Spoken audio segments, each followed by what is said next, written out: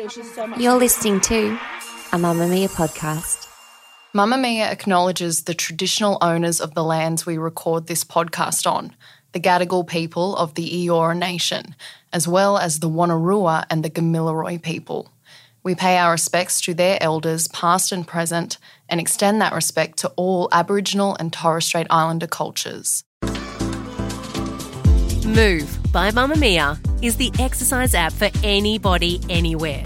And in case you missed it, we dropped a brand new stretching collection that can be used to improve mobility and bookend your favourite sweat sessions. Mamma Mia subscribers get unlimited access to Move, and we drop new workouts every single week. If you're on the hunt for movement that makes you feel good, head to move.mammamia.com.au and use the code MOVE10 to get $10 off a yearly subscription.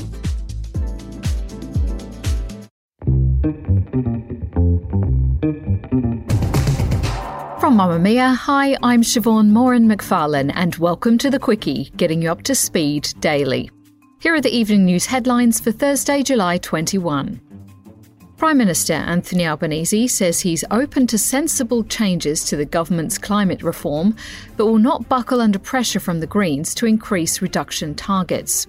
Mr Albanese said he was not open to lifting targets at all, even if it would guarantee support from the Greens to enshrine it into law.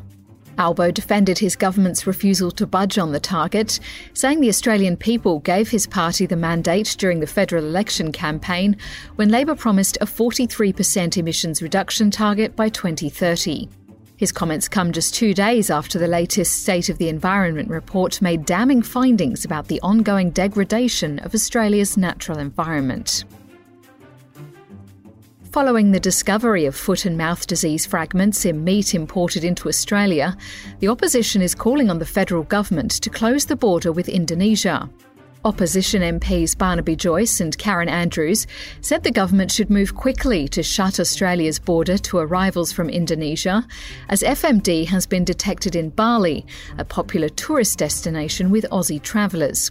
Ms Andrews says the government must do whatever it takes to guarantee foot and mouth disease does not enter the nation.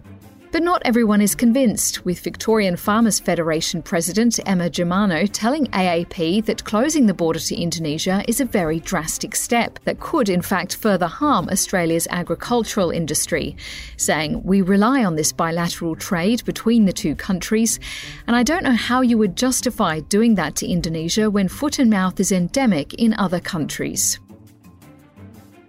South Australian Greens are encouraging the state government to follow the example set in the ACT and establish a pill testing site. It comes as Australia's first testing site has opened in Canberra in a 6-month pilot program to allow people to test drugs and pills free of charge. The ACT government says it will help weed out dangerous substances and provide an opportunity for harm reduction and counselling to encourage a reduction in drug use.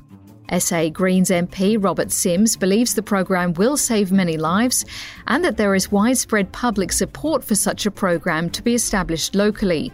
He's also argued that the proposal is backed by a range of public health organisations, including the Australian Medical Association, the Pharmaceutical Society of Australia and the Royal Australian College of Physicians. The inquiry into how former New South Wales Deputy Premier John Barilaro got a top US trade job in New York has heard from another former staffer who says Mr Barilaro called for the role to be converted to a ministerial appointment ASAP.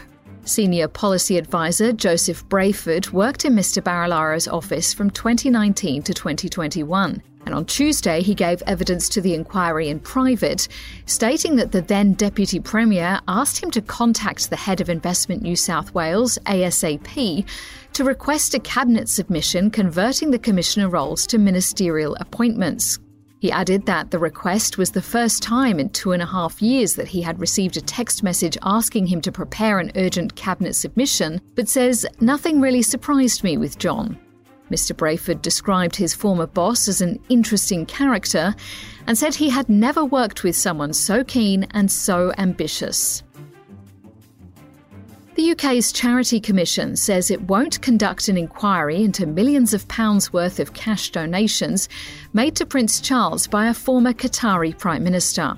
A spokeswoman for the charity's regulator told the BBC, "We have assessed the information provided by the charity and have determined there is no further regulatory role for the Commission."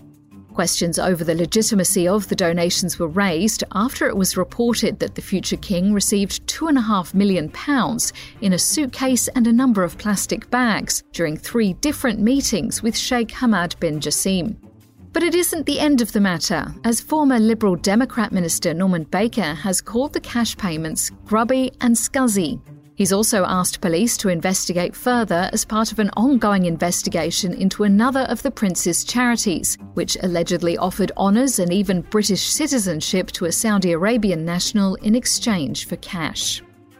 That's your evening news headlines. If you want more from The Quickie, check out today's deep dive looking at why it seems ex-politicians always land on their feet and if it's morally acceptable for them to be gifted top jobs after they leave Parliament.